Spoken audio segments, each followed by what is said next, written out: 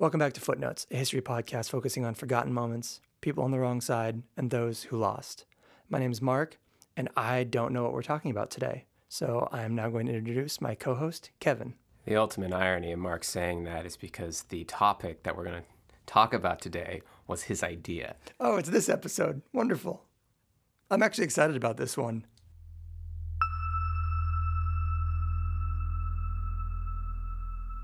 Thank you for that transition. So today we're going to do something I usually don't do when it comes to history. In general, my interest in history ends after about 1918. I prefer to study the late 19th century and sprinkle in a little bit of ancient history and medieval history, as you can probably tell from the first 8 episodes of the podcast, which all fall into those categories. However, today we're going to spend our time in World War II and then toward the end of the war, and then into majority chunk of the episode will be in the 1950s. This is definitely a little bit out of my comfort zone, but Mark wanted an episode on a CIA-backed coup, and I figured why not? It's nice not having to think of the topic for once. I'm helpful. In June of 1954, the citizens of Guatemala City, the capital and largest city in Guatemala, found themselves being bombed. It started with leaflets, which is not a particularly scary form of bombing, until you read the leaflets, which say that there was an invasion going on of Guatemala. A liberation army was coming to free the Guatemalan people from their communist government, under a man by the name of Jacobo Arbenz, the president of Guatemala for the last 3.5 years. Those leaflets were supported by a radio broadcast that said much of the same and was designed to terrorize the population. And then those leaflets became actual bombs and machine gun bullets. And throughout June of 1954, the citizens of Guatemala, in their capital city, were terrified that the United States was invading. And it resulted in the fall of their president and a subsequent 30-year-long civil war. Today, our story is depressing. I mean, that intro was depressing. And it's hard to describe it in any other way. But it'll be the story of blossoming hope on the part of a third world country, just aggressively stamped out. So, on that bright and cheery note, let's go back in time a little bit before the events of June of 1954 and the fall of Jacobo Arbenz to the World War II, which is a much brighter point in history, clearly. Oh yeah, roses. In early 1944, Guatemala was like most countries in Latin America. They had this relationship with the United States. All the countries in Latin America had this relationship with the United States where they were able to control their own political freedom. So they had complete political independence. They were ruled by their own people. They had their own governments. They were totally independent states. However, American economic interests were controlling all of the actual money and the economy of these countries, usually through direct corporation involvement. There's a term for this, and it's called a banana republic. There's a joke about khakis in there, but I wasn't on it for that one. So listeners at home, fill in your own joke about pleated pants. I was going to make a joke about overly expensive, really simple white t-shirts. Is that a Banana Republic thing also? Oh, I had an overly expensive white t-shirt from them once, so personal experience. I think I only ever had khakis. I didn't know they sold khakis. What? And I've never really Come gone. on. I've never gone in the store. Okay, this is why this is not a fashion podcast. No. So during the early 1940s, this Banana Republic of Guatemala could be considered a semi-feudal state. It hadn't really changed in the 100 years since its independence in the late 1820s. The country was very ripe for development, and yet nothing had ever happened. Like most Central American countries, there's the tropical Atlantic side and the drier Pacific side, and the natural vegetation just allows for an immense amount of different crops to be grown. However, we don't see that. I guess it's kind of part of what we do with this podcast is we talk about things that people haven't really heard of. And the big question here is, who cares about Guatemala? Who cares about this country that has these natural resources? It's this tiny country of only about 2 million people. It's completely controlled by the United States as far as everything it can do on an international sphere. So this entire episode's about this country, so I do have to spend just a tiny bit of time explaining what this country is like so that when we talk about events that happen, we have some basis in understanding. So, as I began, it was a semi-feudal country. This is one of those places where 2% of the people own over 90% of the land. There is a true aristocracy. In Guatemala, the aristocracy, in the first place we're going to start, was the European-born, or the people who had European descent. When the Spanish conquered Guatemala, they brought over people from Spain, but then a bunch of other Europeans settled there.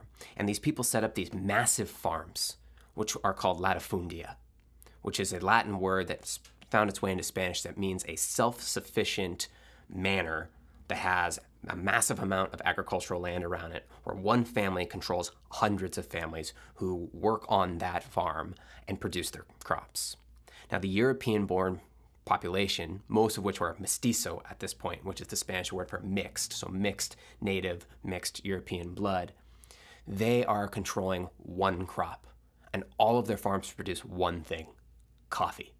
I love these people. They're my people. The coffee producers? The coffee people. That's fair. Now, these farms aren't incredibly efficient. They have hundreds or thousands of acres, yet at the same time, rarely is more than between 10 and 20% of that land actually cultivated. And that brings us to the next groups of people. When the Spanish conquered Guatemala, they conquered the Maya. The Guatemalan people were called the Maya, and they produced those massive pyramids. They had a fully functioning, elaborate society with written language, with intense astronomy, and a very famous calendar. Mark is currently smiling. I was gonna jump in with some end of days prediction jokes if we didn't touch there naturally, but we did, so continue. And they definitely did have their end of days because the Spanish obliterated them. And the people took two approaches. About half of the native Maya became what later would be known as Ladinos. And that's kind of a cross between the word Latino and ladrón, which means thief, but not in more like a scoundrel, kind of a lighthearted thief way. And it was basically those who adopted Spanish language and some of the Spanish culture. And they would form kind of that intermediate middle-ish class. There's not really a middle class, but the intermediate class. And the other group of people that forms about half of Guatemala are called the Indians. And they are the Mayan language-speaking Maya. And the Indians are the ones, along with some Ladinos, that work on these large estates. And to say that they were looked down upon would be the understatement of understatements. The aristocracy thought that they were beyond useless. They thought they were lazy, they thought that they were stupid, and they thought that they could just become nothing better than these slow, indentured laborers on their lands. And one of the most frustrating things for these people is they worked on these massive estates that had the vast majority of their land fallow, completely untouched. Yet the Indians weren't given enough land themselves to grow enough food. So surrounded by this land that they don't own, they're starving on their own little plots of land. So even though there was some economic growth and the population was rising in Guatemala, the standard of living for these people throughout the 1940s was going down. The Indians were chronically suffering from stomach ailments, and they were malnourished, and they were suffering under this system that made them actual serfs. So if you remember our episode from the very, very beginning, the William Walker episodes, William Walker instituted these peonage laws, where if someone was caught not working, they were jailed. That was just the set system in Guatemala, and had been forever. Every Indian and Ladinos, they had to work 150 days a year. They literally had like a punch card, like you get from Tocos, that you had to have signed off that every single day their boss would say, yes, you worked on this day. And if you don't have enough of those punch card punches, you are jailed.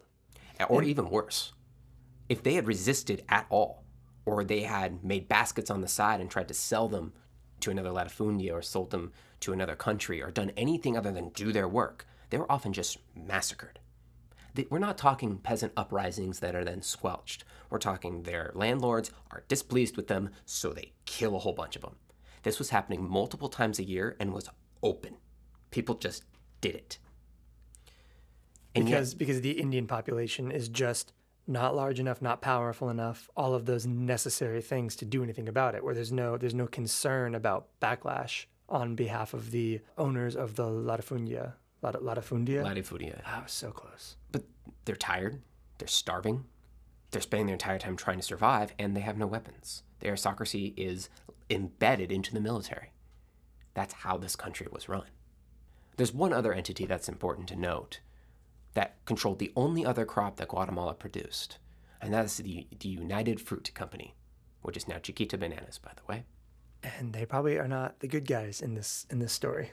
Well, at this time, they at least do pay their workers better.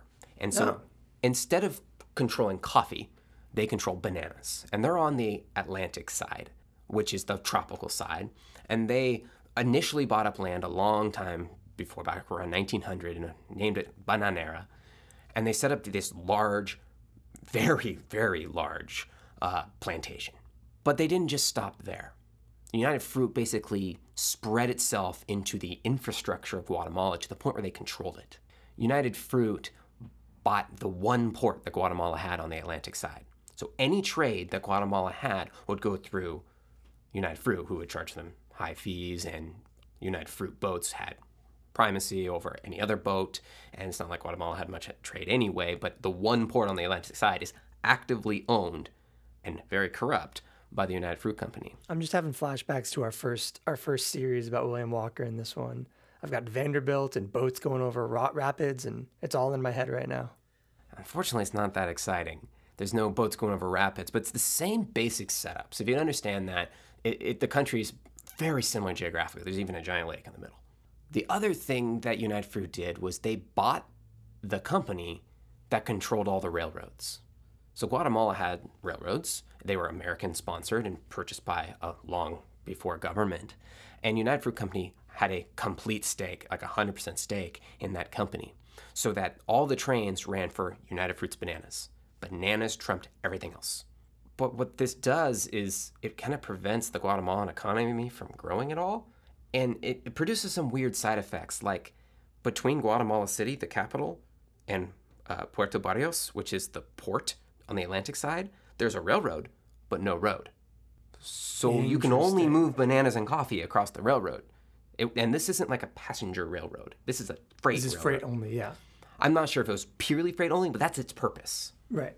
So this country is controlled that way. The aristocracy has no desire to promote social development, and its economy is completely stagnated.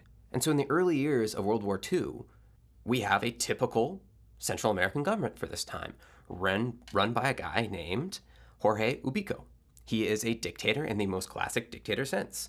He came to power in a military coup. He developed a cult of personality.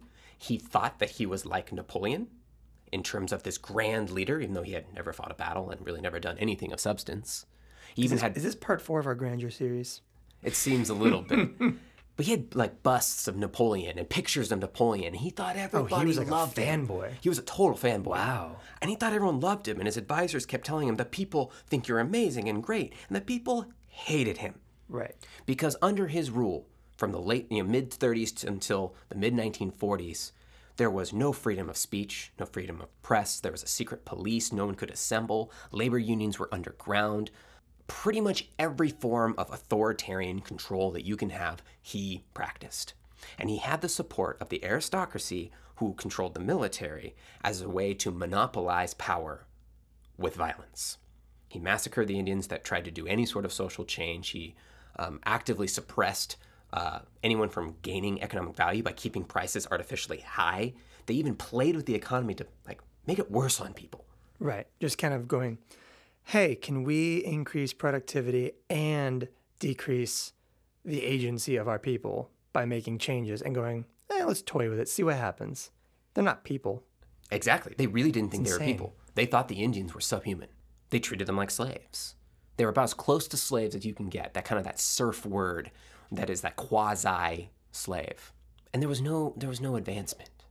But then something started to happen in Latin America, specifically in Central America and along the Caribbean coast, which is kind of its own area of Latin America.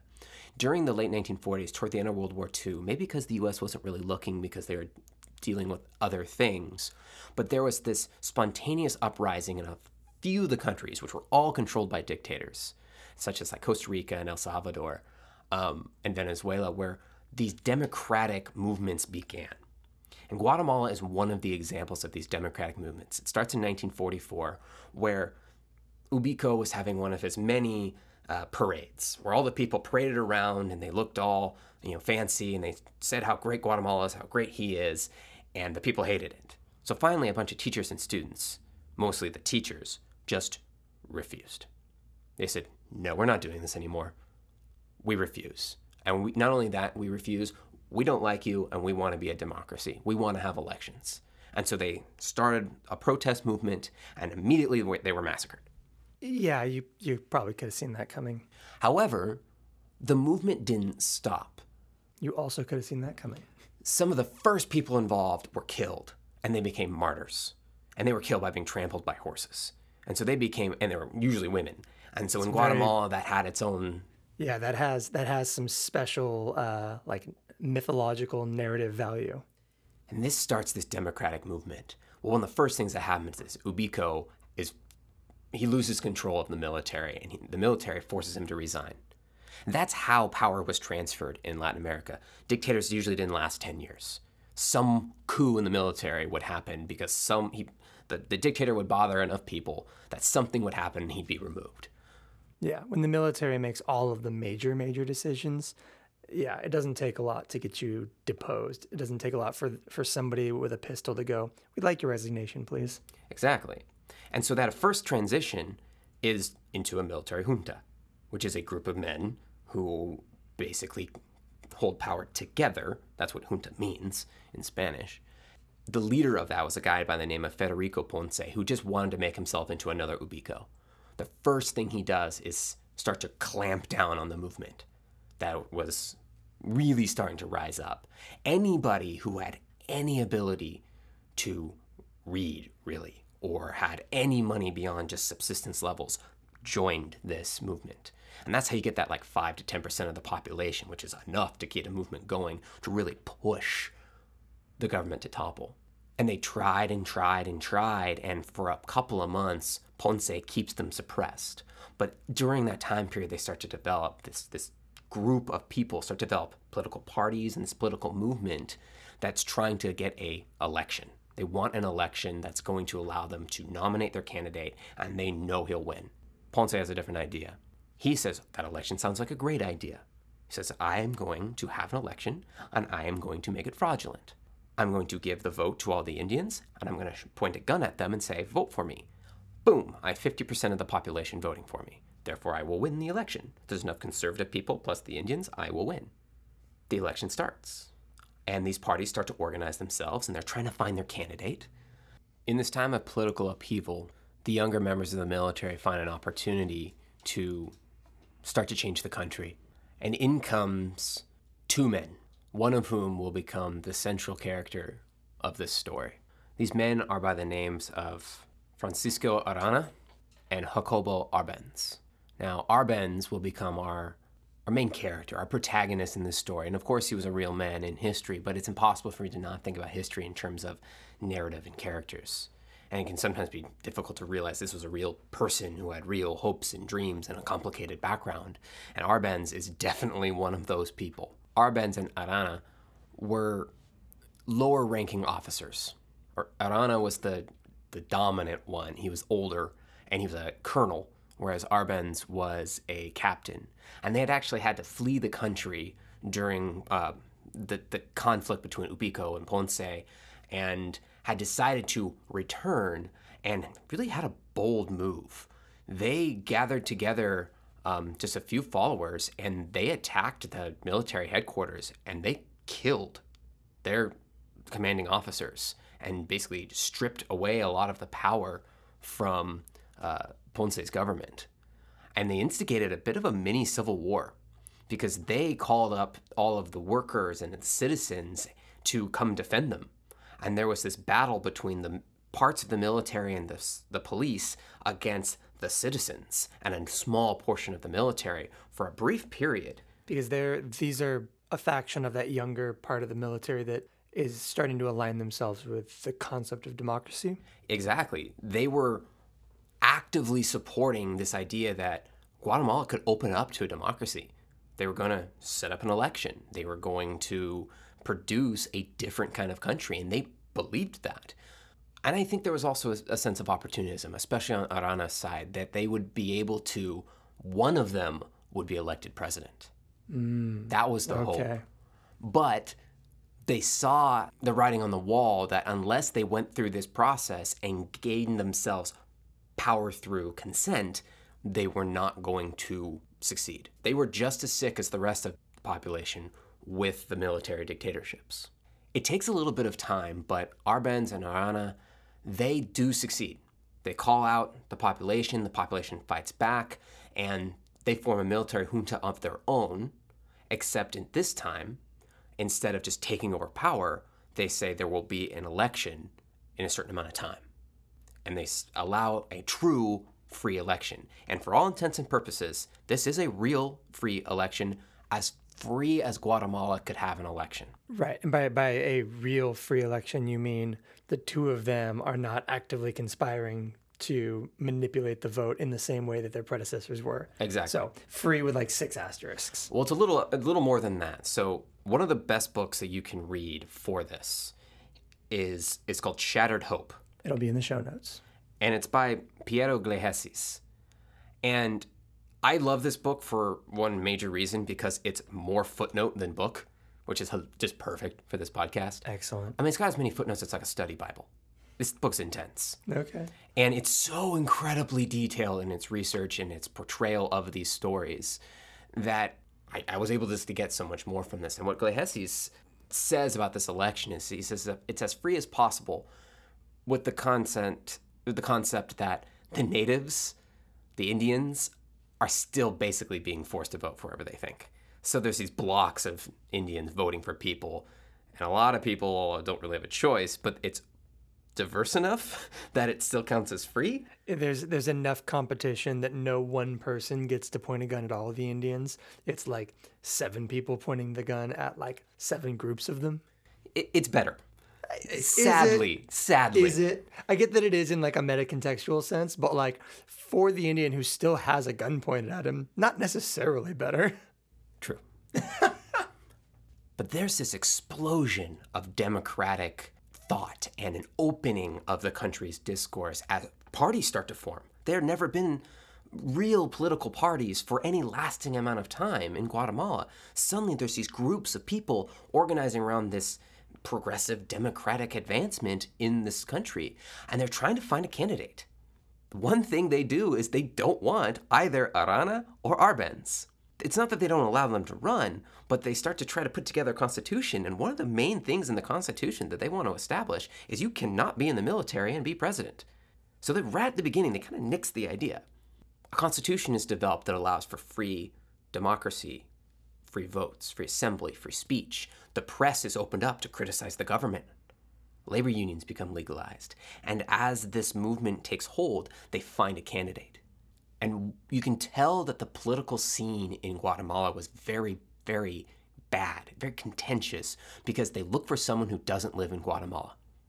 A Guatemalan who had been exiled a long time ago. Oh, interesting. Okay. And they find a guy who is a professor in Argentina by the name of Juan Arevalo. And he's this massive man, just broad, huge man who is incredibly charismatic. And they contact him, they being these different leaders of these various political parties, and say, hey, would you like to run for president of Guatemala? We have this actual election coming up. There's multiple parties all kind of courting this guy's. Okay. And there's other people running, but a huge group of the country is like, we want him.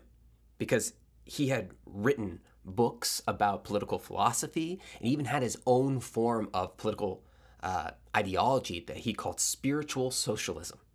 Here's our first instance of socialism infiltrating the scene. So Arbenz and Arana are like, okay, fine, this guy can run. They both have their own ideas for power, but Arevalo shows up, and he can't even afford his own plane ticket. They have to do that for him because he's so poor as an exile. When he arrives into the country, there's still the civil war going on, so they have to hide him. But once that civil war ends, the election goes through, and Arevalo just dominates. And he wins, easily. And he wins a 6-year term.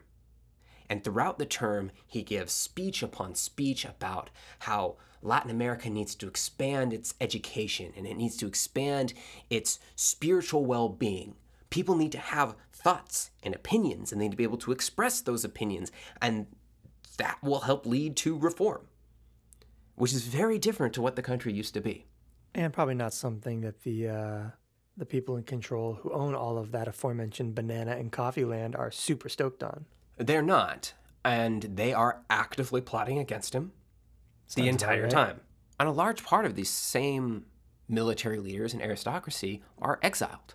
So there's a purge of the military. In fact, they actually eliminate the rank of general and get rid of all of them. And there's now only colonels. That's the highest rank in the military.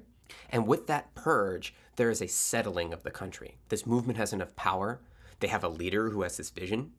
And they start to open up the country. And it really blossoms in the 6 years under Arévalo. The key way that it happens is education is expanded. There's not only more schools, but they start to pay teachers better. They allow the newspapers to criticize the government. So now there's political discourse going on. And there's actually bouncing around of ideas. They open up the book lists so that instead of most books being banned, suddenly there's this outside flood of information coming into the country. And there's the first little bit of land reform and reform of the social consciousness of the country. In general, Arévalo focused more on trying to organize all the other democracies in Latin America and become popular that way, and he more or less failed. He didn't really do too much. He gave a lot of great speeches and was otherwise just important for establishing this new concept of freedom of thought.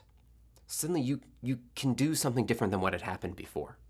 And the labor unions became powerful and new ideas came into the country. And that becomes important because people like Jacobo Arbenz begin to read. And when you begin to read and read political philosophies, they make you question the status quo. During Arévalo's tenure, Jacobo Arbenz starts to read communist literature. And he and his wife, Maria Arbenz, who Galeazzi interviews repeatedly in the Shattered Hope book, begin to develop a consciousness that they need to change this country. So there's democracy. That's a great step in the right direction, but the status of the countryside is unacceptable. Unless they fix that problem of the latifundia and the control that United Fruit has and that just grinding poverty, the country can't advance. When over 90% of the people are starving every day, you can't do anything to make your country better. And the writings that become the most important to them are those by people like Karl Marx and Vladimir Lenin and Stalin. They see those movements as a way to advance the country. And if the first communists start to pop up in Guatemala. Now, they're still actively suppressed, and these beliefs are only somewhat incorporated into Arévalo's ideas and the way he wants to run the country. He does allow labor unions to start fighting. The workers under United Fruit Company, they actually form into unions and they start to actively fight back against the company. And in comes the United States. Yeah, you knew that was going to happen. We heard about labor unions in countries where U.S. capitalism is invested, and then we heard communism, and you know that the U.S. is on its way. And of course, this is now in the 1940s, the late 1940s, during the beginning of the Cold War. The Red Scare. This is during McCarthy's Red Scares when this thing starts to pop up. So not only is Arévalo having to deal with the fact that there's this conservative element of his country that he's more or less exiled, and they're constantly trying to reinvade and take over and over again. In fact, they try to do so 25 times. And he has to repeatedly fight off these usually fairly incompetent invasions. But now he has this group within his own country that is starting to pull hard to the left because they see legitimate ways to reform their country. And we'll get into that. But when the United Fruit Company sees itself under attack, they start to call on their buddies in Congress. United Fruit Company is headquartered in Boston, of all places. I wouldn't have expected a banana company to be from Boston. Yeah, tea maybe. Tea, yes. There's lots of that in the harbor. They have connections that go very deep. And in fact, at this time, the man who would become Secretary of State, John Foster Dulles, I recognize that banana-related name. he is actively monitoring the situation. Now, still, this is under the Truman administration. Are you to tell me that Dole is getting ready to whip something? That was bad. I know. I want to go to Disneyland. I want Dole Whip. Now, this is still under the Truman administration, which followed along with Franklin Delano Roosevelt's good neighbor policy, and that's one of those things that'll be a question on a American history test. But what that was basically saying is, under FDR, under Truman, the United States didn't really want to involve itself with the Latin American countries, maybe help them economically, but pretty much abstain from active involvement. Most people don't know, but the U.S. invaded countries in Central America with Marines multiple times in like the 1900s, 19-teens. So we should do a series on that. That'd be interesting. We probably will. But that stops under FDR. And even though United Fruit Company is complaining that there's communists in this government and they're trying to nationalize us, and that's a bad thing because we have these interests and we treat our workers so well, which they didn't. So few of them are starving to death compared to the people who all of them are starving to death. It's literally that. Yeah. It's we kill so many fewer of our employees than our neighbors. Like, help us. We're the good guys. There's these charges of communism in the American CIA, which just started to exist. It gets formed at the end of World War II, and its first director, a guy named Dean Acheson, is presented with these ideas to try to overthrow the Guatemalan government under Arevalo. So they thought, well, there's this big group of the country, these old military leaders who will help overthrow it. They're doing these things that even though they're very weak and not really that well done, they're starting to reform the countryside. They're affecting our corporate interests. We got a plan. So the CIA comes up with this plan called Operation PB Fortune. All one word, all capital. And it's subtle. It's just this idea that they can arm some form of coup. It's backed by the other local dictatorships, very famous dictatorships of Somoza in Nicaragua and Trujillo in Dominican Republic. These are like classic Latin American multi-decade dictatorships. And they don't like the idea that there's democracy happening around them because that's going to challenge their authority. So they say, hey, we got this idea. We'll help you. Let's overthrow Arevalo. But the CIA ends up nixing the idea because they know that they don't have the support of the army in Guatemala, and the people are loving these changes. Their lives are way better. I love that none of the reasons listed for the CIA not overthrowing the government is it's a democratic government, and the only people who are on our side for this are other dictators who want the status quo to remain. That's not the issue. The issue is we don't have the government support or the military support. The logic behind the American government at this point in the CIA is that any possible opportunity for communism to develop in some of these poorer countries is very realistic. There were places like China at this point where the rural communists under Mao had taken over the country. And that was terrifying to them, the idea that there could be communists in Guatemala. And remember, there are.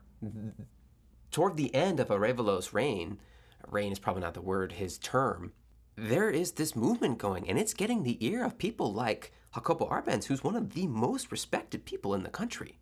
And all the major thinkers and all the major reformers, the ones that actually work hard and do the job to make these different government institutes help to improve people's lives, they're all run by people who are starting to talk about communism openly. That scares the government of the United States.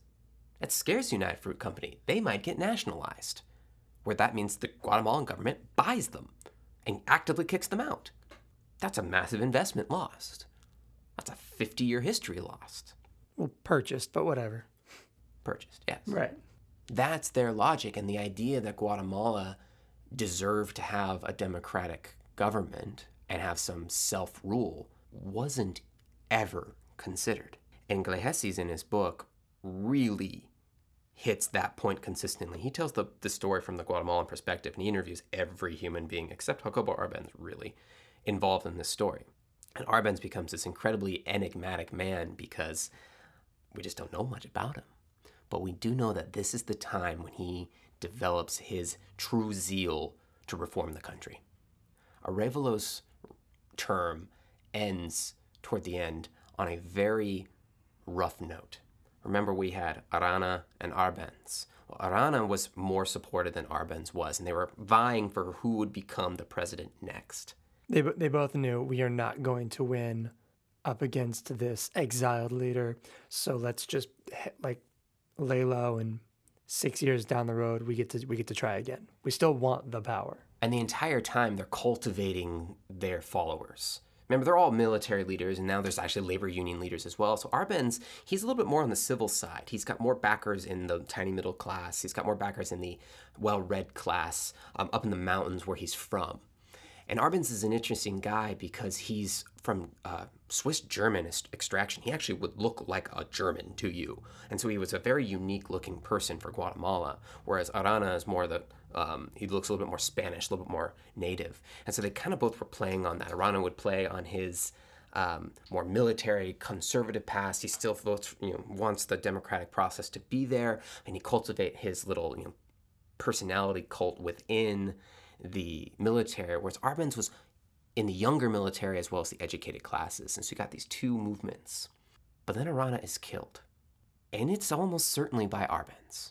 It's a very murky situation, but I don't have time to go into it. But Arana goes off to check a plantation. On his way back, he's stopped by supporters of Arbenz as well as some of the unions, which Arbenz was working with. The unions are starting to get really big and powerful at this point. And there's a shootout. And Arana is killed. Boom. Arbenz has lost his main rival. So when the election does come to the fore, there's a lot of displeasure around Arbenz. Yet the movement of the country is going toward his beliefs, and he's starting to develop his ideas.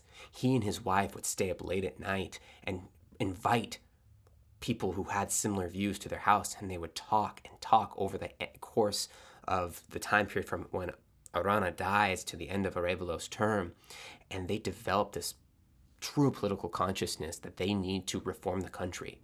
And his wife, Maria, she was from El Salvador, and she actually was so politically interested in politics, so politically connected, that her parents had to force her to stop reading political books, which was unbecoming of a woman at the time. Arbenz, on the eve of his election, is convinced that the only way for Guatemala to improve itself is to become a true communistic country, to have a socialist area where there's peasant cooperatives in the countryside and everyone's paid the same, and there's these powerful unions in the same vein as Lenin and Marx. But the ironic thing is the way he thinks to do that is to open up the country and make the country a capitalistic powerhouse as much as they can.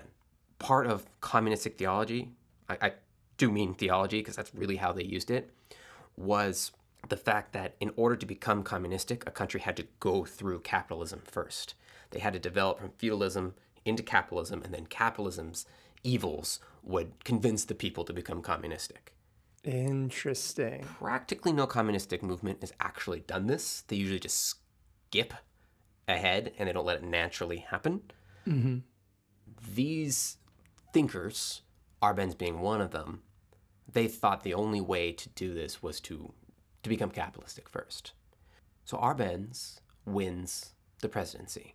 He actually wins it fairly dominatingly. The United Fruit Company backs off completely during the election. And one of the reasons they do that is they don't know what he thinks. They think he's kind of a somewhat inept, middle-of-the-road guy, because all of his thoughts and development of his theories, they were all done behind closed doors. He never spoke about them out loud. So no one knows what he thinks when he's elected. They just know he's from the beginning, a supporter of the revolution, and he will hopefully keep a middle-of-the-road path.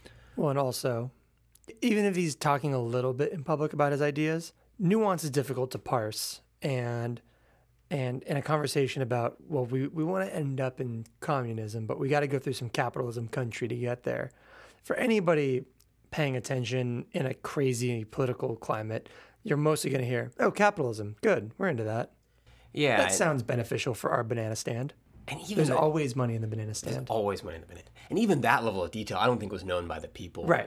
I think the vast majority of people just saw him as one of the heroes of the revolution, and now it's his opportunity. He also had, huge chunks of the country just liked him as the native son because he was from the second city of Guatemala. When he gains the presidency in 1951, he actually doesn't do much for the first year. There's a little bit of extra support to the unions. There's a consistent amount of discussion and pretty much stalls out the movement. Doesn't really do anything. And he's more or less let to do his own thing. He's not really pushing much. But some of the first things he does is he starts to actively try to expand the infrastructure of the country. He tries to build a road from Guatemala City into Puerto Barrios. Where once there was only train tracks? Where there's only train tracks. And the idea is we want an alternative to the train tracks. He starts to support the unions. He actually sets up his cabinet with a bunch of just middle-of-the-road, normal, part of the Democratic movement, which is still pretty conservative, don't want to do any land reform, don't want to change the country at all. He keeps his actual cabinet that way, but he develops what's called a kitchen cabinet, which is his actual advisors, the people he talks with and gets their real ideas, and they're much, much more left-wing. And in fact, one of the main guys that he has with him is a guy named Jose Manuel Fortuny. And Fortuny is an outright communist, part of the Communist Party. And almost all of Arbenz's advisors are communists. And that card-carrying communists. And that is important to know for what happens is they are communist. As much as they want to go through the capitalistic process initially, they do have that belief system. They are reading communist literature and developing their ideas from that. But it doesn't really turn into much at the beginning. One thing he does is he offers loans to people. And these are short-term, one-year loans to allow people in the countryside to invest in their land and to buy things. And it's one of the most successful government loan programs ever. Over 90% of the loans are paid back in full within a year. And it's basically a stimulus. He just pumps money. Turns out people just needed food. He just pumps money into the system, and they buy food, they buy machinery, they improve their tools. They do everything that you would expect people to do wisely with their money. All of that untoiled land. Well, exactly. And now these people see this land and they're like, we can take it. We can do something with it. Yeah, look at these tools we didn't used to have. And this is the Latinos and the Indian. And he starts to say to these people, you can do things. This is terrifying the upper class. And this is terrifying the United Fruit Company. And it gets worse. Because he does something called, the most bureaucratic name ever, Decree 900. That is a really good name. That's like a Futurama name. And Decree 900, which is passed in June of 1952, exactly 2 years before the bombings begin in Guatemala City that we started with. Decree 900 does something that had begun under Arevalo, but expands it a lot more. So under Arevalo, there was a little bit of land reform. One of the main things that had happened was during World War II, under Ubico and under a little bit under Arevalo, they being the Guatemalan government, had taken away the land of anyone who was German. There were German people who had some of the most successful latifundia, and they were all forfeited. And the Germans were basically kicked out during World War II. That happens all over the world. Right. German's not super popular during that particular war. And these become fincas nacionales, which are these like government-run latifundia, which basically still have all the same problems, except now they're run by the government. And there's... I've been to a DMV. Pretty much that, yeah. And under Arevalo, there's a little bit of a trying to get the peasants to run the farms a little bit more, but it's not well done. Well, the Decree 900 takes all of those and gives them all to the peasants. The Indians are given the land. The ones owned by the government. That is a very large change. And they're given these life lease plots of land. So instead of giving them to somebody and having murky legal laws, it's that person's for life. They cannot lose the land. They couldn't be bullied to sell them. They couldn't sell them. So this is your land. It is for you to toil for the good of your family. It is not for you to sell as an investment. This is your land. We gave it to you because hunger is an issue. And that's just one step, right? Okay, this land's not owned by any of the upper class. That doesn't affect them at all. Well, what's the next step? Well, the next step is you give a huge portion of the uncultivated land to the peasants. So all of these coffee plantations, which by the way were raking in money at this time because coffee prices were skyrocketing at this time in history, and it really benefits Arbenz because he's making enough money to invest in his country. If the coffee prices had been low, he couldn't have done this. So he's lucky right now. Yeah, strong government. Basically, yeah, he's able to take his surpluses and feed it back in as an investment. And that's a smart thing to do when you got that money. Well, he takes a look at these different latifundia, and he divides them into different sizes. And he says, if you have a certain amount of uncultivated land, that uncultivated land is being given to the Indians and the Ladinos. You lose it. If you are cultivating your land, you don't lose it. Use it or lose it is a very interesting governmental strategy. And if the latifundia were smaller, they weren't touched. Right. So like the middling aristocracy was untouched. Right. Well, because they probably don't have enough land to have a giant swath of land being uncultivated. Yes, they usually ran their farms better too because they had a more, intense devotion to it, I guess would be a better way to think about it. You have to work to keep it. Yeah. You're not too big to fail, Guatemala edition. The medium and large latifundia, they were divided up much more. And this is directly affecting people. And the United Fruit Company's banana plantations were divided up too. Now, they are being purchased. So what the government did was they would say, we're going to buy this land based on what you paid taxes for it, your assessed value. So they would assess the value of the land and pay taxes on that. So they took that assessed value and they basically gave them bonds. So they reinvested it. Yeah. Why do I get the impression that we're about to find out that the United Fruit Company was not doing some super upfront tax stuff? Yep, that's exactly what's happening. He shoots, he scores. So of course, none of these farms, including the United Fruit Company, were being honest about how expensive their land was. Of course they weren't. They are grossly underreporting the assessed value of their land so they would pay less taxes. And so when the government says, here's the money that you said we owe you, they flip out. Mm-hmm. And they go frothingly mad. Right. They're like, this is not fair. We cheated on our taxes fair and square. How dare you? And at this point, there had already been some talk within the State Department that Guatemala's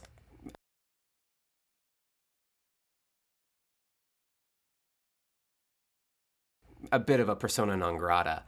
Now it's like, okay, they gotta go. Oh no.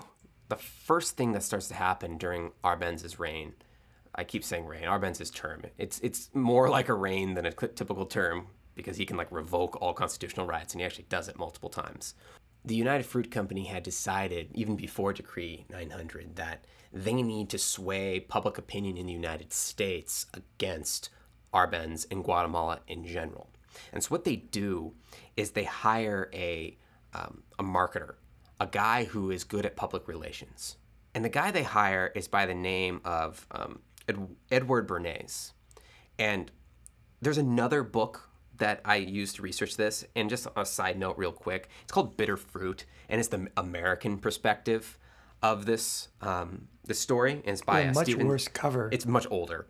And it's by Steven Schlesinger and Stephen Kinzer. And it gives the story from the American CIA perspective of what's about to happen. Also in the show notes. And they describe Edward Bernays as a short, dynamic huckster with a vivacious charm and ego the width of several banana plantations. That's the only quote I have for today. He sounds not great. He's actually fascinating. He wasn't a bad person either. He was a very, almost like a libertarian, but more of the classical liberal sense, which is it's a gray area between them. But he was the first guy to understand that public opinion could be swayed and focused. And he literally wrote the book on propaganda. He wrote a book called Propaganda. Doesn't seem like a great guy. But when he explains it, it's more of a sociological book of, he asserts that a small group of people simply have more influence than everybody else. And the culture is run by maybe 2,000 people. At this point, the United States is 150 million people. And he says 2,000 people are really the swayers of culture. And so if you can buddy yourself up with them, as he had. This is still functionally true. Exactly. Yeah. It's not been criticized since. He hasn't been challenged. His book is still right. Oh, I'm not saying he's wrong. But he wrote it in 1930. And so it's this fascinating view of the world. And he had made his entire career off of being friends with newspaper editors and actors and actresses and producers.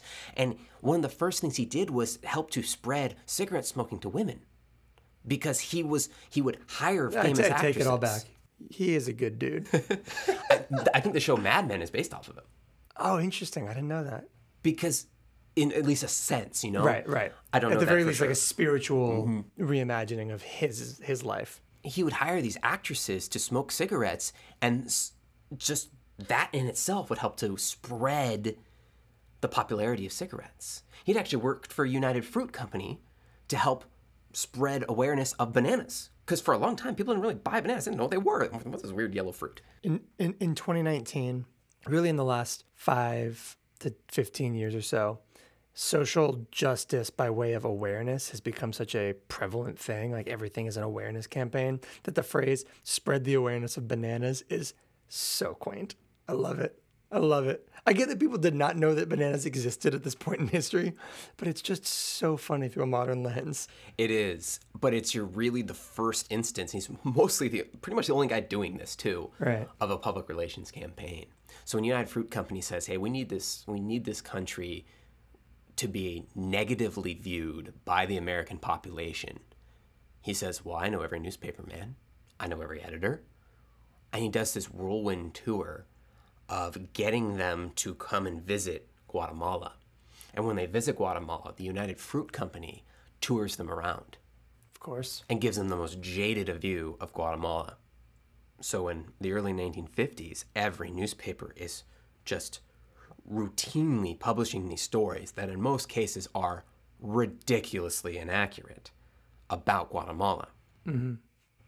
And any Guatemalans that they quote are the exiles that have been kicked out by this democratic movement, whether under Ponce, Arevalo, or Arbenz, and they were all actively complaining about how their country had fallen by the wayside and was falling to the communists, and there's this constant fear that the communists are there.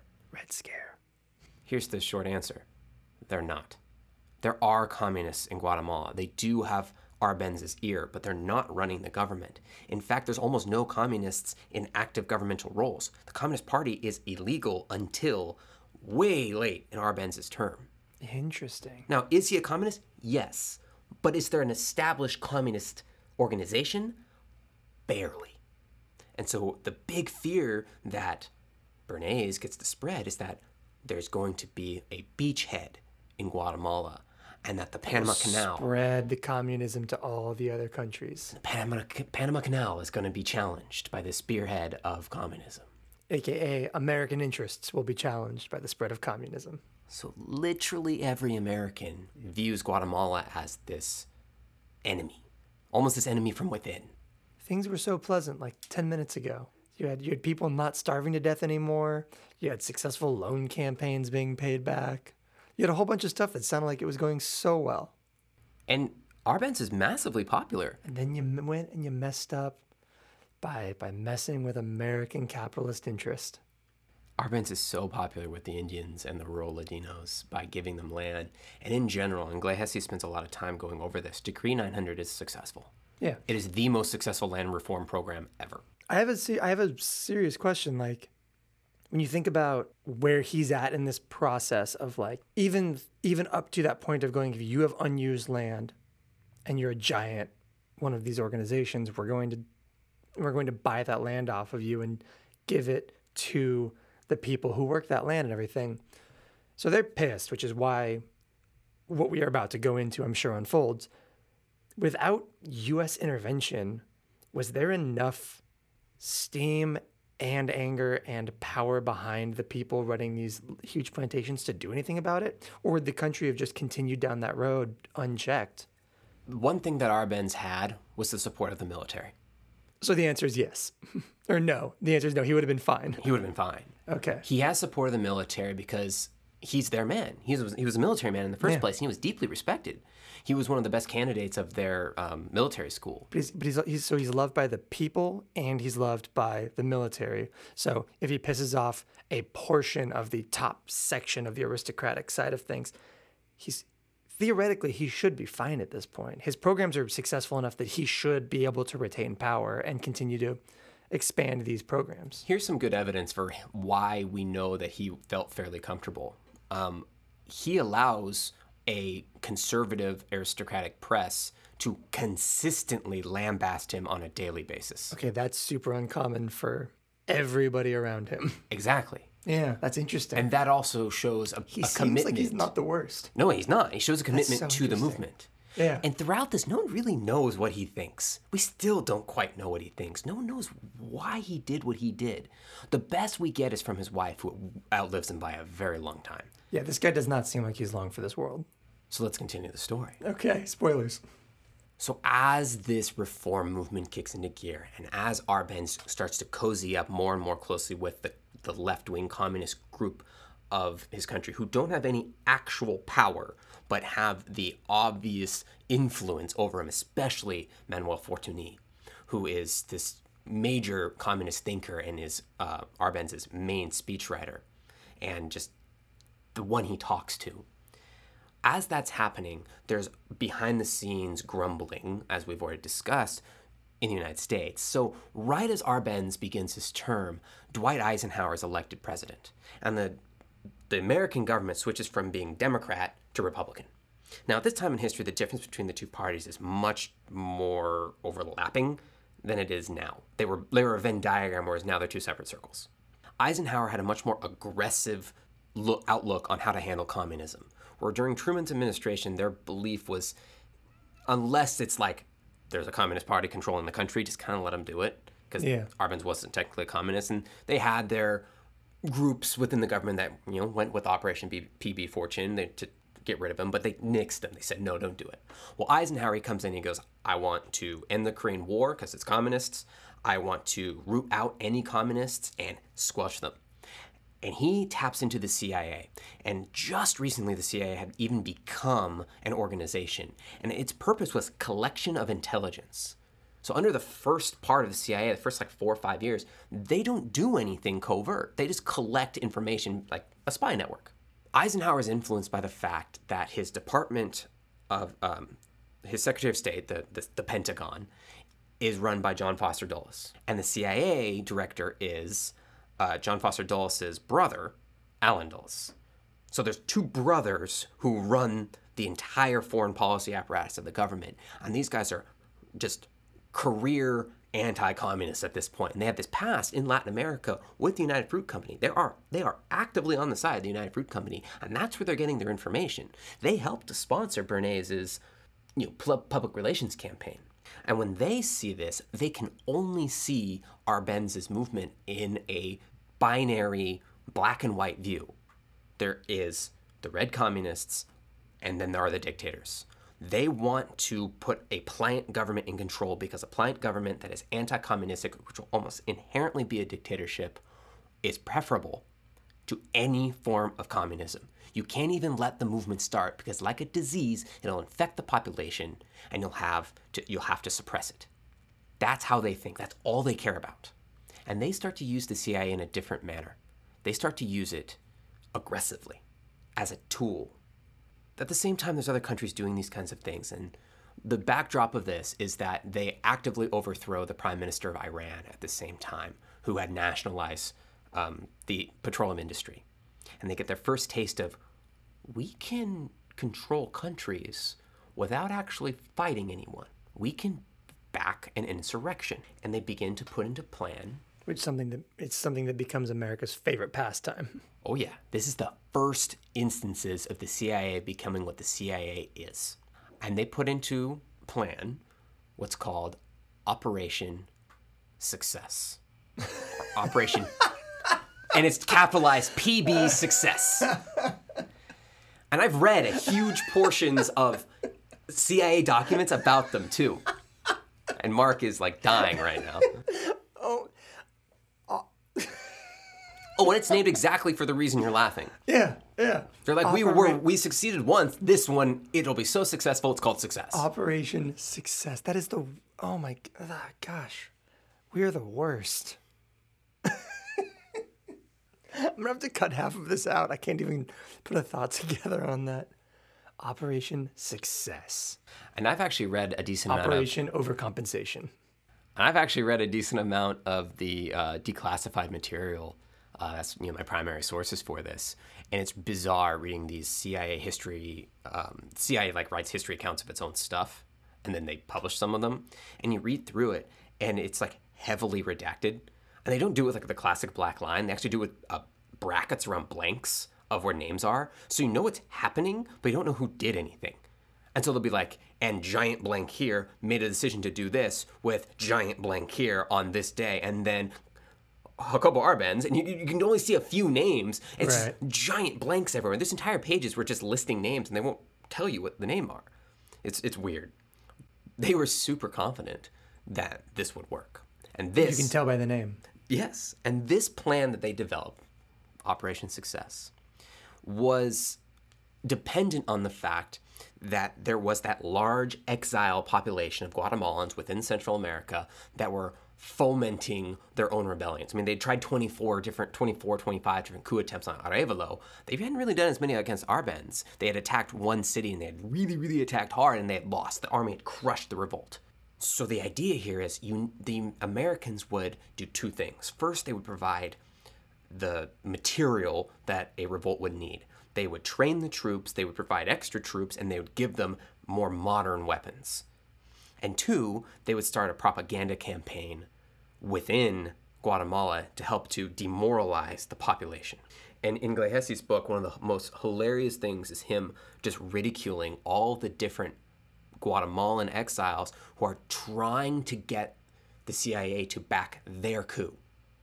So there's a large group of these men, and they keep going to various American embassies in Mexico and Nicaragua and Costa Rica and saying, hey, if you just give me 3 bombers, 4 aircraft carriers, and 2,000 troops, I got another 20,000 troops in Guatemala that'll support me. And the diplomat nods and goes, prove it. Right. And they can't. Right. No aircraft carrier for you. No. But the basic idea is these guys show up and saying, hey, give me all the things I need and I will go overthrow the country. So they have these willing participants, and they start to try to figure out, the CIA, Dulles, try to figure out who's going to be their new leader. They go through a variety of different guys, and they finally land on this man by the name of Castillo Armas. And I think in every book I've read about this, he is just described in the same way. He is stupid and immaculately dressed, but he is brave and well-liked and just the most perfect candidate for this. He does sound like somebody that would get put in charge of Operation Success. But he is just a virulent anti-communist, just above and beyond. And he had been actively pursuing the different embassies to, help him. So the CIA says, all right, Arbenz is moving more and more to the left, and he legalizes the Communist Party, and he starts to really look dangerous to them more so. Arbenz tries to reach out to the Soviet Union and say, hey, maybe you need to help us because we are starting to pick up that the United States is going to attack. And the Soviet Union goes, who are you? Where are you? We're not going to give you anything. Right. So he tries, and they don't even want to engage. So he's alone for all intents and purposes. And all those other Democrat movements I talked about, they're all squelched and gone too. He is alone at this point. So the CIA then starts to pump material into the country in the late 1940s. And one of the main things they do is they decide to change their ambassador to Guatemala. And they bring in this guy by the name of John Purifoy. Now, Purifoy, he's described as a man who doesn't read. He is a man who is so confident in what he believes that he doesn't need to find outside information. He had gotten his history as a ambassador bully in Greece, where he had bullied that country into suppressing its socialistic movement. He arrives in late 1953, and he sets up his propaganda movement within Guatemala in the American embassy, and he starts to set up meetings with Arbenz and Arbenz's wife, and he has dinner with them, and he just keeps challenging them. You are communist. You are communist. They keep telling him, not really. No, we're not. We're just trying to improve our country. And he keeps saying it doesn't matter. Look at all this evidence I have. The Communist Party exists. You're nationalizing the land. You had a moment of silence for Stalin. They actually did that. And they try to argue it away, but he just keeps saying, no, you're communist. No, you're communist. Until you stop doing these things, you're communist. He has multiple meetings with Guillermo Torriello, who's the ambassador to Washington, and the ambassador is just like at his wit's end trying to convince this guy that they aren't as left wing as they think they are. Well, as the CIA is establishing these different camps in Honduras, is where they established them, they start to pump material into Armas's movement. They gather up some of those exiles to form the core of an army, and they train a bunch of other Central American troops from the various dictatorships, and they add in a bunch of American mercenaries, and they start to train over about 6 months this rebel force in Honduras, which is to the south of Guatemala. This is the most depressing training montage I've ever heard of. It really is. And then within Guatemala, they set up a radio tower, and they train 3 Guatemalans to become these like radio hosts to start to pump propaganda out. Arbenz is failing. An invasion is coming. Thousands of troops are going to pour into the city. Brace yourself for the civil war that is being caused because your president is a communist, etc., etc. The Catholic Church, which had been more or less removed from democracy, brings in a priest, like I think he's actually the cardinal or whatever the main priest leader is in... a pope? He's not the pope. I think he's the Archbishop of Guatemala is what he is. That's what I was looking for. A man by the name of Arellano. And he starts to spread the same basic propaganda through the church. So you see the middle class starting to lose its support for Arbenz as this is happening. They see that their lives are better, but now there's danger. Active rumors are going around that the Americans are sponsoring a coup, and the Americans will invade if the coup fails. And so Arbenz is hearing all this, and in January of 1954, he publicly declares that this is happening. And he says, hey, stop doing this. Mm-hmm. And he's just ignored. The United States begins to use the Organization of American States, which is like the UN of just Latin America. So it's that super government body, but it's a smaller group. And they start to actively criticize Arbenz in Guatemala, and they isolate them. They begin to institute economic sanctions and prevent them from, easily moving their materials around. All the while, they're training this army, and they're pumping propaganda at the people as the army trains. They're just waiting for the army to train. So all of 1954 is when the leaflets start to fall from the sky, threatening the people that this civil war is going to begin. You need to stop supporting Arbenz. But Arbenz is confident because he still has the army, and the army is strong. He has reformed it. It's actually a legitimate army. It can defeat this rebel force. He knows what the rebel force is. He knows he has more troops, and his troops are loyal. The rebel forces, they're mercenaries. These are not good fighters. And Armas is an idiot, and he knows that. And he's been in the military since a lot of those people were still in the country. He should know a large portion of what he's up against. Exactly. And so he's confident that he can win, but the people aren't so much. So in May, Armas invades. And he invades in kind of a multi-pronged invasion. They go about 5 miles into the border and stop. They're supposed to have taken Puerto Barrios and a couple of other big cities, but they're pretty much instantly fought against. The natives start to burn bridges and prevent them from fighting. And they also are pretty cowardly, and they just stop. And there's not a lot of activity going on. The CIA goes, all right, we need to help them. And they start to take planes, old World War II planes, that are very inadequate, and they start to bomb and strafe Guatemala City and some of the other cities. At first, it fails miserably. 3 of their 12 planes are either shot down or the American pilots run out of fuel. Okay. The planes are so inadequate for this task that the guys actually have to throw grenades out of the cockpit to make bombs explode. They have to support this with their radio system. Wait, hold on. So they have semi-automatic bombs. Pretty much. And they have to reach out of their cockpit and fire a machine gun, by hand. And the radio broadcast has to play bomb sounds from loudspeakers all over Guatemala to help make it seem scarier. This is like Monty Python comedy. And it's not really being that successful. But the one thing that benefits them is this air attack scares off the Guatemalan, quote, Air Force. There was 3 planes. And all of the pilots leave, and Arbenz grounds the Air Force. So now he can't even fight back. Right. This is so ineptly done that there's one example where they want to destroy the Guatemalan radio, which was in active competition with the Liberation Army, as they were called, their radio. They try to bomb that radio, and they're given explicit instructions. do not bomb the building with the tiles. Bomb the concrete building, because there are two radio antennae, there's two radio towers. One is run by a bunch of American missionaries. One is run by the Guatemalan army. Bomb the one that is a concrete building. Guess which one they bombed. Not to get ahead of anything here. So, of course, they bombed the American missionaries, who are just lucky enough to not be there at the time. Oh, my God. And they're forced to jam the Guatemalan radio instead. Right. There's one instance where they try to bomb Honduran ships and then blame the Guatemalans and hopefully have Honduras invade. And Honduras just looks at them and is like, you did this. Well, no, Honduras was actively on their side.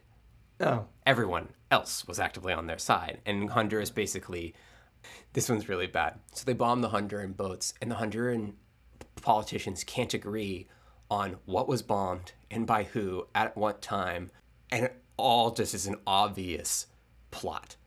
Basically, the Hondurans present the attack so badly that everyone's like, yeah, that's fake.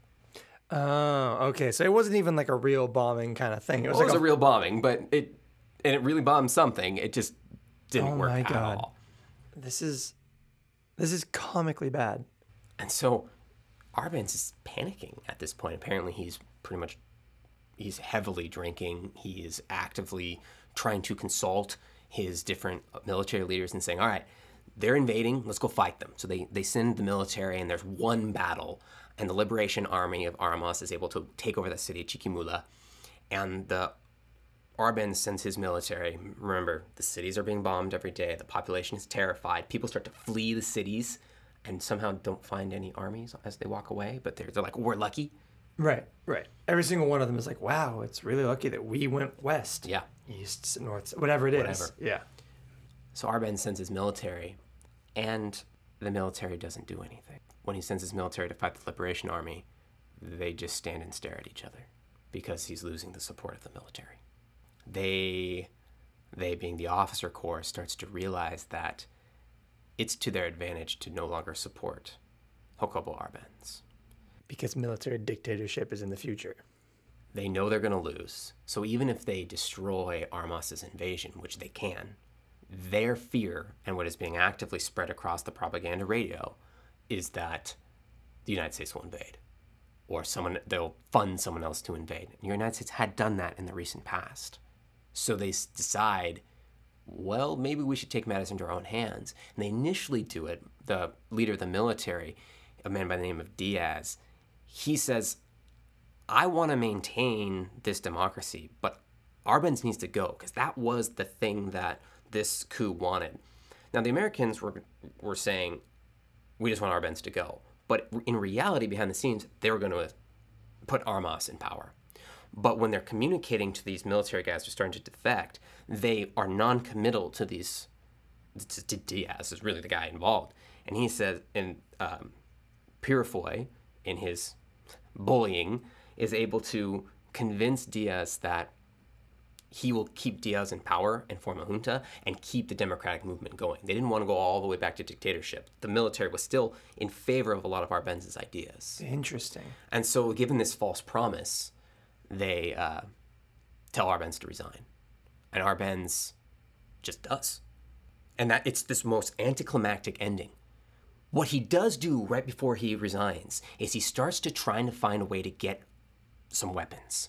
They manage to get some weapons from Czechoslovakia, and they're not great weapons, but as this is all unfolding, Arbenz does start to try to fight back. He thinks the army's going to help him, but he knows the only way he's going to win is if he arms the populace.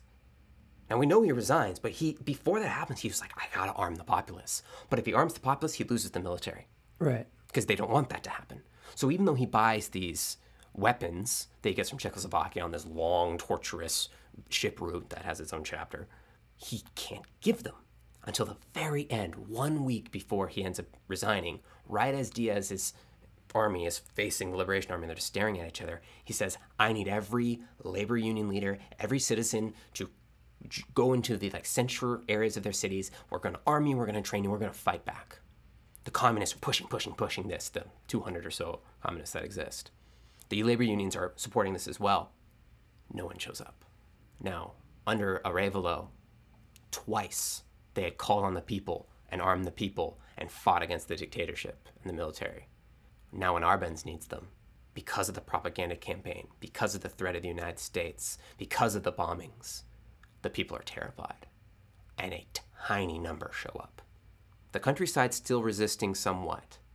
The army that has been engaged already is fighting, but the main corps isn't fighting, and the people have given up. And that's why Arbenz resigns. And he simply walks across the street, goes home, and eventually goes to an embassy and leaves the country. Now, there's two directions that this goes.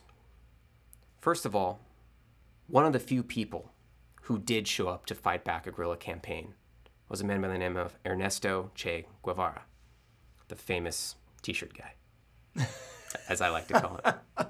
I'm sure he and his family are thrilled with that. Oh, he's very dead. Che Guevara was an Argentine man who was in Guatemala, and he was there for the end days of Arbenz, and that helps to motivate him to participate in many guerrilla campaigns, which is why he's so famous. And he joins Fidel Castro and helps to overthrow Cuba. But he was like, why don't we all just go up to the countryside and fight a guerrilla war campaign? That ends up happening. After Arbenz leaves office, Castillo Armas, with a lot of jockeying position, he is put into power and proves to be as inept of a leader as they thought he was. He is assassinated in 3 years, and a succession of military dictatorships follows him.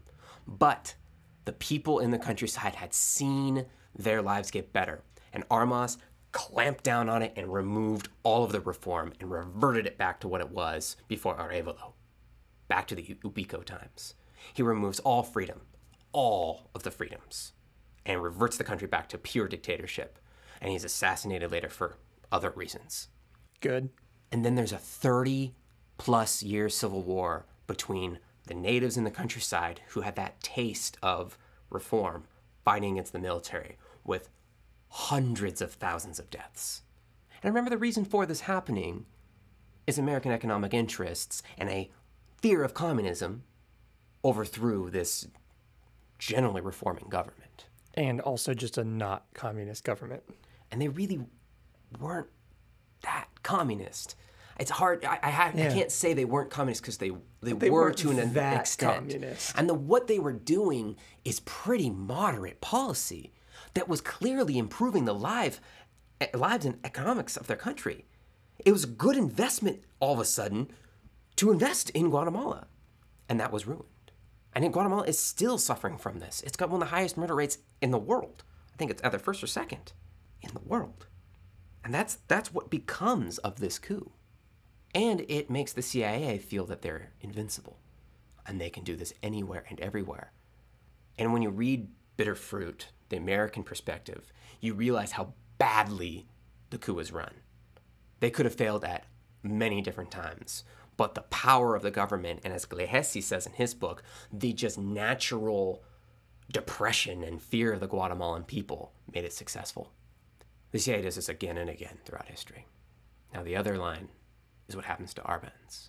Thankfully, when Armas takes power, he just simply exiles everybody. So those communists then find their way into other different movements, and most of them, such as Fortuny, live out their lives as exiles for another 20, 30 years. Arbenz finds himself in the most awful position of hated by the conservative element that wanted to overthrow him, but also now distrusted by the left wing that has become incensed and spreading throughout Latin America. Once this coup happened, every single Latin American country in the area, even though they were under dictatorships, have spontaneous uprisings and begin to develop their own left-wing movements. This coup directly leads to the numerous left-wing guerrilla civil wars that occur in El Salvador, in Nicaragua, in Cuba. All of these places see what the U.S. does and go, no. But they hate Arbenz for resigning. Interesting. When he did. But he had no choice. Right. He had lost the army. He had been promised by Diaz that all of the movement would stay intact, and Diaz wasn't lying. They were naive to believe that. But he was operating under good faith. And they were both operating under good faith. Yeah. And also the people didn't show up for him. And the people just weren't there. Yeah. So when he leaves and goes into exile, I don't remember where he goes into exile, he starts to try to tour around and help spread these social movements. And he does become an actual communist in a couple of years. And no one trusts him. His daughter commits suicide because the dynamic between her parents and her life is so bad because of how tortured her family is because of this. Arbenz becomes an alcoholic and drowns in his bathtub about 20 years after all these events. And this was a man who was a legitimate reformer, was the impetus for this blossoming of a country, and saw an opportunity to help. And that's how he ends up. It's the most unfair ending to a politician's life. This is one of those stories where it seems like the bad guys win. Yeah, that's true. I mean, you and I sitting here in California are team bad guy technically, but I understand. yeah. The social reform fails and status quo is forcibly pushed back into place, even though it doesn't actually go back. 'Cause you can't go back from something like that, as you see in all of the other countries around Guatemala in the throes of this. But yeah, not a great happy ending for that one.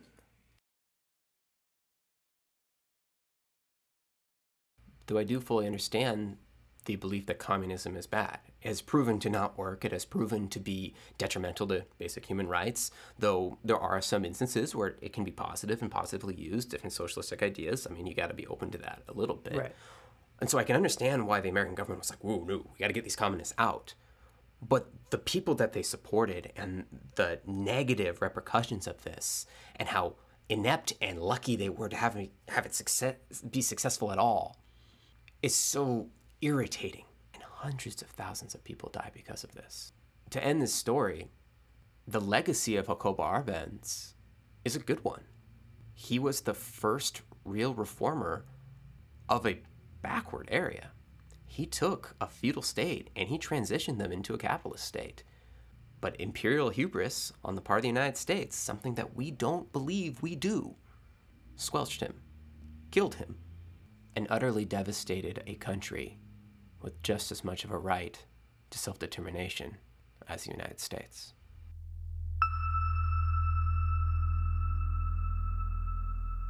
Thank you for joining us for this episode of Footnotes. To pick up a copy of Bitter Fruit or Shattered Hope and read more about this story, you can follow the link in our show notes. To discuss this episode, whether or not potassium is worth it, and whether or not the guy who got women to start smoking is a good person or not, join us on our Facebook group, link in the description as well. We release new episodes the first Tuesday of every month. If you've got the time, we would love it if you would leave us a review on iTunes. It really helps the show out, so we appreciate the support. Thank you. We'll see you next time.